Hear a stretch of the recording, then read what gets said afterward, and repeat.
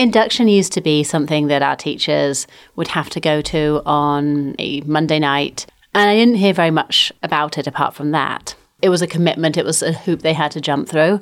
And in the last few years, I've noticed a real change. Now we have people coming back and leading PD around the change ideas that they've been working on in induction. So, for example, last year we had a teacher really work on reading groups, and we were able to use the ideas that she trialed and the data that she got from that and feed them back and share them out with other teachers. Welcome to High Tech High Unboxed. I'm Alec Patton, and you just heard the voice of Bryony Chown, Director of High Tech Elementary Explorer. Also, Brian and I are married. I should probably mention that. And what Bryony noticed about the teacher induction program wasn't an accident. The program was totally overhauled in 2016. This episode is all about what changed and what other schools can learn from it. But in order for anything else to make sense in this episode, you need to know what we mean by induction program. And we'll start with a painful fact about teaching in California. When you get your teaching credential, it's not really a credential, it's a preliminary credential. I'll let High Tech High's Director of Credentialing Operations, Julie Holmes, explain. The way California looks at the credentialing structure is that it's a two-tiered approach. So the first tier of preparation is your student teaching or your intern experience in your teacher preparation program. The second tier is now you're on a preliminary credential and now you have to clear it. And that is through what California calls induction. So why would the state of California give new teachers who are already among the world's most stressed out and overworked people more hoops to jump through? Believe it or not, it's meant to keep them from quitting their jobs. In 1988, teachers were leaving the profession in droves. They would start, they'd become a teacher, they would start working, they would quit. And they weren't just quitting their school to find a different job, they were quitting the profession. That's when this whole shift for induction came upon us in 1988. And it was really meant to be a mentoring program. Support people in the field so that they want to stay in the profession, and people that get support and feel supported typically, ultimately want to stay. So that was the intention. I'm a veteran of the California induction system, High Tech High's program, in fact. And as Julie admits, when I went through, it was not living up to its stated purpose. Back in the day, induction was a little dry.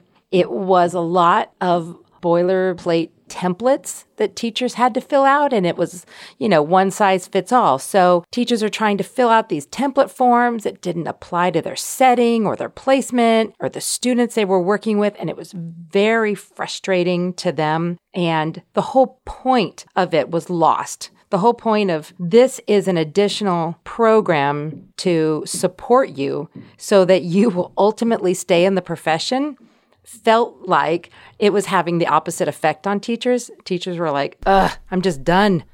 Julie and her team did their best to minimize the pain. We took out what we could.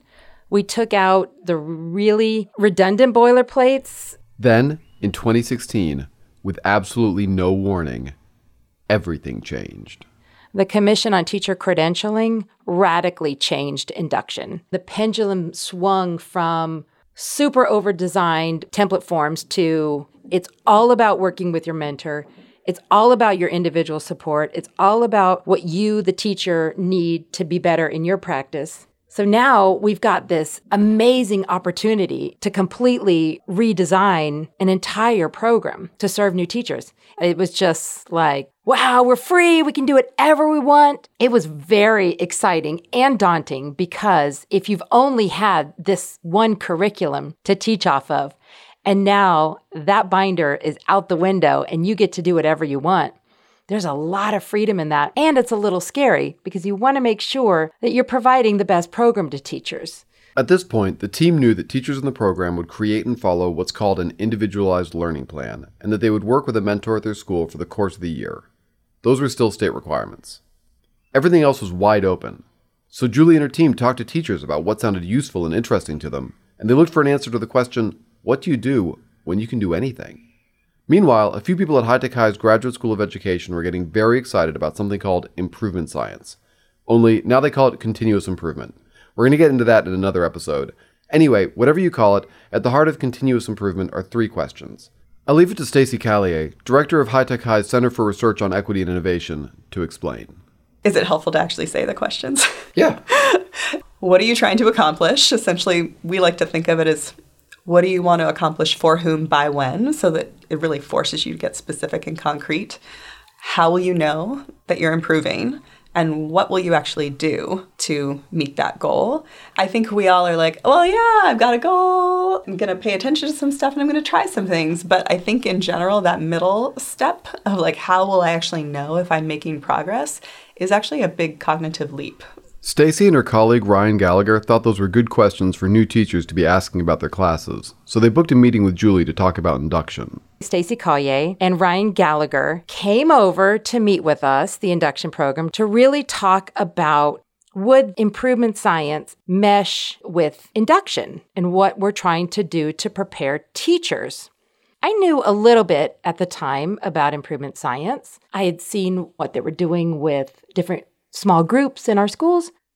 And I thought, well, this would be a great supplement to our program. I didn't fully understand at the time how beautifully it would just blend together. It is the foundation of our induction program. See, Julie really believes in the original 1988 purpose of induction, to help teachers navigate their first years so they stay in the profession. New teachers they're in a state of fog and a blur, and they're just trying to multitask and do so many things at the same time. There's not always that time to reflect. And I think that induction allows that space to reflect on a lot of things. That's where I love improvement science, because it molds you to think in a certain way and to think about how to measure something or how the process of something, just really deeply understand it. Okay, that sounds good, but it's pretty abstract. What does it look like? At its simplest, just take those 3 questions you heard earlier. What are you trying to accomplish? How will you know that you're improving? And what will you actually do to meet that goal? Teachers in High Tech High's induction program spend a year answering those 3 questions. They have regularly scheduled meetings. We ask our teachers to come in 1 time per month from the start of the year to the end, so 8 meetings across the year. And there's a lot of people to organize. Induction can be 100+ teachers. So if you're lost in a room of 100 people, you're not feeling that supported. That doesn't feel like a network. You feel like they probably don't even know my name. And the network is a big deal when you're doing continuous improvement. Successful programs, they have networks. We wanted to create learning communities where everyone, new teachers as well as veteran teachers, were gaining knowledge. So they split the cohort into groups of 10 people or less, each focused on a different topic, with a veteran teacher to serve as coach. Teachers would self-select, and they were topics, for example, positive behavior supports, or reading and writing workshop for elementary students, or making math meaningful. As Ryan Gallagher explains, this is designed to let teachers personalize their work within a set structure. Here's a list of 13 big problems in education: group work, literacy, cultural relevant pedagogy. You're limiting the choice that folks can have, but we've done our work on the back end to say these are just important things to work on. And then we're going to come together. So there's a little bit of like, instead of you going out and saying, you just pick a problem, here's 10 really important ones.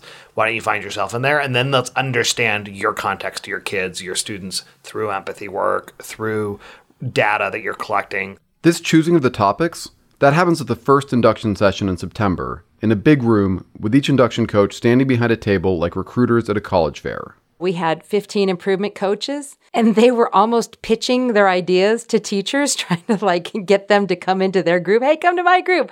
I'm doing Writers Workshop, 6th through 12th grade. So improvement coaches did a little pitch this year, which I don't know if the improvement coaches loved it, but the new teachers loved it.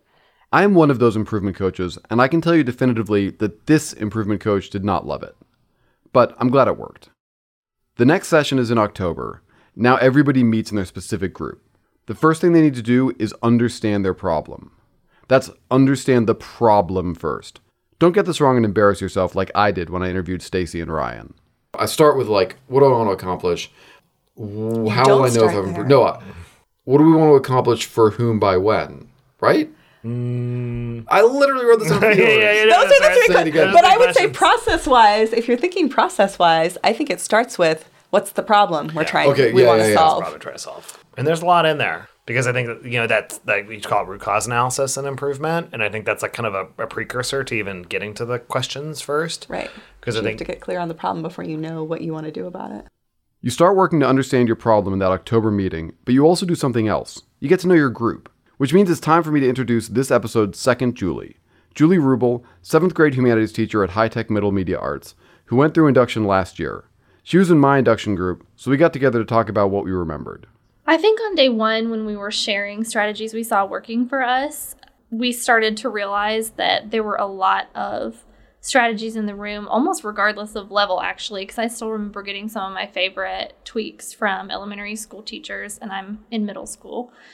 And when people are sharing those and sharing their challenges, sharing those kind of things are where I realized sort of the number one thing induction is going to give me is this environment of educators who are working together to improve, which I know we try to do in so many ways at High Tech High, but like literally sitting in a classroom together once a month and checking in was really useful for that. It was just very concentrated.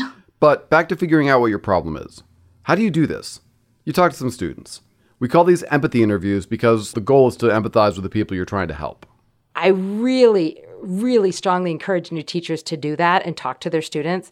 You will be surprised at what they share with you. In the November induction meeting, everyone brings what they found in their empathy interviews, and it's time to figure out the root causes of your problem. November is the most technical and jargon-heavy of the meetings. It begins with the fishbone diagram. Lots of people find this terminology a little off-putting. Not Julie Rubel. Are you kidding? Love a fishbone. It's so systematic. To me, it's a buffer against your assumptions, and I really like that because I make assumptions. To do a fishbone diagram, you start with your problem. Here is our problem. Kids are not approaching text with confidence and motivation. And you start the fishbone diagram with what you think is driving your problem. We all did the Post-its, like, why do we think this is happening? We did a ton of Post-its, and then we had rounds of categorizing the Post-its. And the bones of the fish are kind of the categories we realized that we had come up with.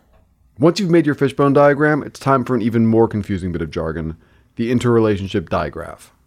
I'll let Julie Rubel explain again because she's a super fan. Okay, so interrelationship diagrams blow my mind because I always have a preconception of the cause of a problem that's probably informed by like my race, my gender, my first language, and my experience in the classroom that comes through only my lens. All of these things might inform the way I'm seeing reading in my classroom, and I just have to like pick that apart. And so this is a way, after we know some causes, we can actually, in a very systematic way, try to identify which one might affect most of the others. And so it's like the highest leverage cause. Like if we were to influence it, we might really make a difference in a lot of the other causes. Then it just all meshes together. And teachers leave that night in a daze because they're like, oh my gosh, now I get it. Now I see why I'm having these issues. Also, at this point, teachers hopefully understand why they've spent 2 months on understanding the nature of their problem without saying anything about what they should do about it. To recap the program so far, in September, teachers choose an issue they want to focus on and get placed in an improvement group accordingly. In October, the group meets for the first time to start defining the problem they are going to tackle together. Then every teacher conducts empathy interviews with 3 of their students, and when the group meets again in November, they sort all the factors that are contributing to the problem into categories using a fishbone diagram. Then they plot the categories on an interrelationship digraph, which leads them to figure out which one is the root cause. That is, the place where they can have the most impact. As you may have gathered, this is a very visual process, which does not exactly lend itself to podcasting. With that in mind, we've included links to our improvement group's fishbone diagram and interrelationship digraph in the show notes. Now let's continue to the rest of the school year. There's no meeting in December because December is crazy for everybody. Then in January, it's finally time to move from defining the problem to testing solutions. So everyone in the group does some research, finds out what other people have done to address their problem, and brainstorms interventions that they could try in their own classrooms. It's time for our next piece of technical language, the effort impact chart. This is pretty straightforward, and we've got a printable PDF in the show notes. Here's how it looks. On one axis, you put effort going from low to high. On the other axis, you put impact, also going low to high. Everyone in the group writes down possible interventions to tackle the root cause of their problem on Post-it notes, Then they put them onto the chart, which means they need to ask 2 questions. Will this take a lot of effort? And will this have a big impact? Once all the post-its are on the chart, everyone zeroes in on the low effort, high impact part of the chart. One of the things I love about looking at impact versus effort is I know that sometimes I'll think of a change that I know would be a slam dunk for students. I know if I did it, it would make such a big impact. So I'll get started on it, and it will be so high effort that I will never actually put it into effect, and I'll harbor a lot of guilt about that, which will create other problems in my teaching. And if I just take a moment to think about how much effort it's going to take versus how much impact it might have, I'm so much more likely to choose a quick change that I could put into effect. It just makes a lot of sense to organize things this way. We're all about doing like the biggest thing and yes, and there are some small things we can do that we actually will do because they're accessible. For a lot of teachers, thinking about how much effort something will take feels a little bit subversive. We've internalized an expectation that we just do whatever it takes because we're doing it for the kids. This is one of the reasons the teachers burn out. So an induction program that gives new teachers permission to make decisions based on effort is going to help keep people in the profession, which, remember, is the point of induction. At the end of the January session, every teacher chooses a change idea to try. Then they decide what data they're going to collect to see whether it worked or not. Over the next month, they'll test it out, collect the data, and write up what actually happened. This process is called a PDSA cycle, which stands for Plan, Do, Study, Act. The teacher writes up their PDSA on a single PowerPoint slide, and during the spring, they do 4 PDSA cycles. Then they write up their findings in a report called a change package that's designed to be short and readable so other teachers can use it. They present this to a panel in May. And that's it. That's the entire induction program. But that summary is kind of vague, so let's talk through what Julie Rubel actually did. Julie focused all her PDSAs on quick jots. That is, brief notes that students jot down in their notebooks when they're done reading in class. We've put all Julie's PDSA slides and her final change package in the show notes, so you can see what all of these look like. So, the 4 PDSAs. For her first change idea, Julie gave students a specific focus for their quick jots. For example, one day she gave a mini lesson on character development, and then instructed students to focus on character development in their quick jots. For data, she checked the notebooks of students she'd chosen to focus on, and she found that a few of her students weren't just confused about character development, they weren't writing quick jots at all. Now, in hindsight, it seems like her second PDSA should have focused on those students, but at the time she was preoccupied with checking notebooks more efficiently, which you will understand if you've ever lugged all your students' notebooks home on Friday, only to lug them all back unopened the following Monday. So Julie had students mark the quick jots they wanted her to read with post-it flags when they handed in their notebooks. Here's the question she was trying to answer. Will the post-it notes help me check this faster and easier? And the answer is no, FYI. Post-it flags fall off, and I'm looking through pages and pages to figure out where their post-it flags are, and I don't know if they fell off or if I've just missed it. This was just a fail, and I really needed to adapt it. During the normal course of teaching, it would have been easy for Julie to read too much into the post-its failure. Best case scenario, she would have felt guilty about the looming pile of unchecked notebooks that were shedding post-it flags by the hour. Worst case scenario, she might have decided, quick jots really aren't working for this class, and stopped doing them entirely. But the PDSA allowed her to see this for what it was, no more than a single unsuccessful experiment. And it was then that she came back around to the findings of her first PDSA, the students who were jotting nonsense or not jotting at all. My last PDSA, I realized, okay, that system for checking as closely as I wanted to is not going to work. And the priority right now is that 3 kids aren't doing it at all. I'm not going to try to figure out another system before I address these 3 kids, because if everyone's doing it on a regular basis, stopping and asking in their reading, did I get that? Then I know they're going to grow even as I'm trying to catch up in how I collect data about it. So PDSA 3, a worksheet-based accommodation for kids who've not gotten the hang of jotting, which is just 3 kids, requiring them to show me their jots during exit procedure or have to jot during break the following day. Ooh, intense. I know. I'm really mean. These are like riveting narratives. Like now I'm like, what's going to happen to the 3 kids? Well, thank you. Are the 3 students who aren't jotting able to jot if they have a separate sheet and daily accountability? Results? 2 students were able to jot a lot more effectively with this accommodation. The other student is still not jotting effectively. So what happened? Well, okay, so now 2 kids are back in the system where we're all reading together. And for that one kid, that kid is telling me, this isn't working for me. We've tried a tweak. It's still not working. And so I knew that kid actually went into a book club with another student where they were reading aloud to one another, because that is the kind of thing that their attention required to track a book at that time. And so I needed to keep going until I knew that they needed that. And I needed not to ignore it and let them flounder. Yeah. So it's still good data. Like, if you can't do it, that's also important to know. For Julie's final PDSA, she went back to focusing on the whole group. This time, the problem was kids taking their time getting their independent reading books out at the start of class. Her change idea was to walk around the room and give a gentle tap on the desk of students who hadn't started reading. It worked. And now I'm going to tell you something I didn't mention before. Julie's not a new teacher. She had been teaching for 11 years when she went through induction. She'd just been in another state, and California is really strict about its credentialing.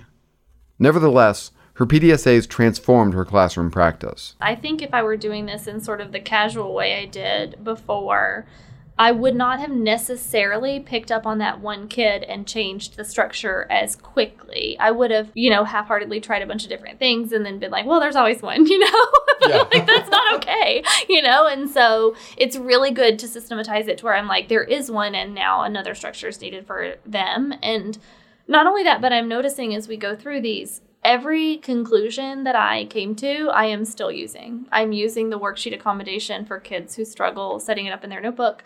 I'm using the book club for kids who struggled even still with a worksheet accommodation. I'm using the walk around and tap instead of verbal reminders. And so it's really neat to see that, it's not like I thought, oh, these are the results of my PDSA, let me put them in my plan. It's more just this taught me something and I used what I learned. And I think that's the cool thing about this is it's all been so applicable that I do it naturally now. To me, there's a lot to love about this way of doing teacher induction. I love that it helps teachers like Julie make useful, sustainable changes in their classrooms. I love that it puts teachers in charge of what issues they prioritize and what data they collect. I love that it helps teachers form networks with other teachers who are trying to figure out the same problems. But most of all, I love how it trains you to think about what happens in your classroom.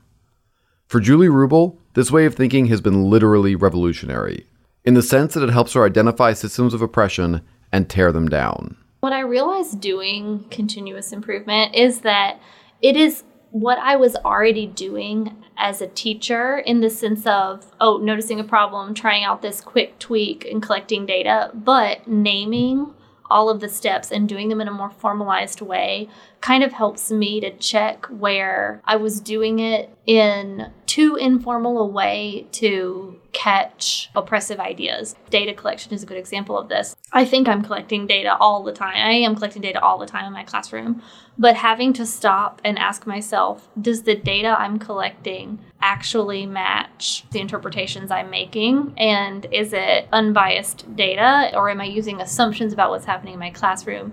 Just that tweak of thinking about it that way is a good reminder so that as I'm doing it now, I'm not just using my assumptions as data, but I am instead thinking, okay, how do I know that each of my students is getting what they need?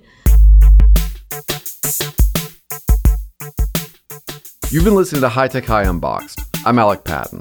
Our theme music is by Brother Herschel, with additional music by Brady Bookser, High Tech High Media Arts Class of 22, and High Tech High's very own multimedia ethnographer, Brent Spurnack. To find out more about High Tech High's induction program, visit www.hightechhigh.org/teachercenter. Thanks for listening.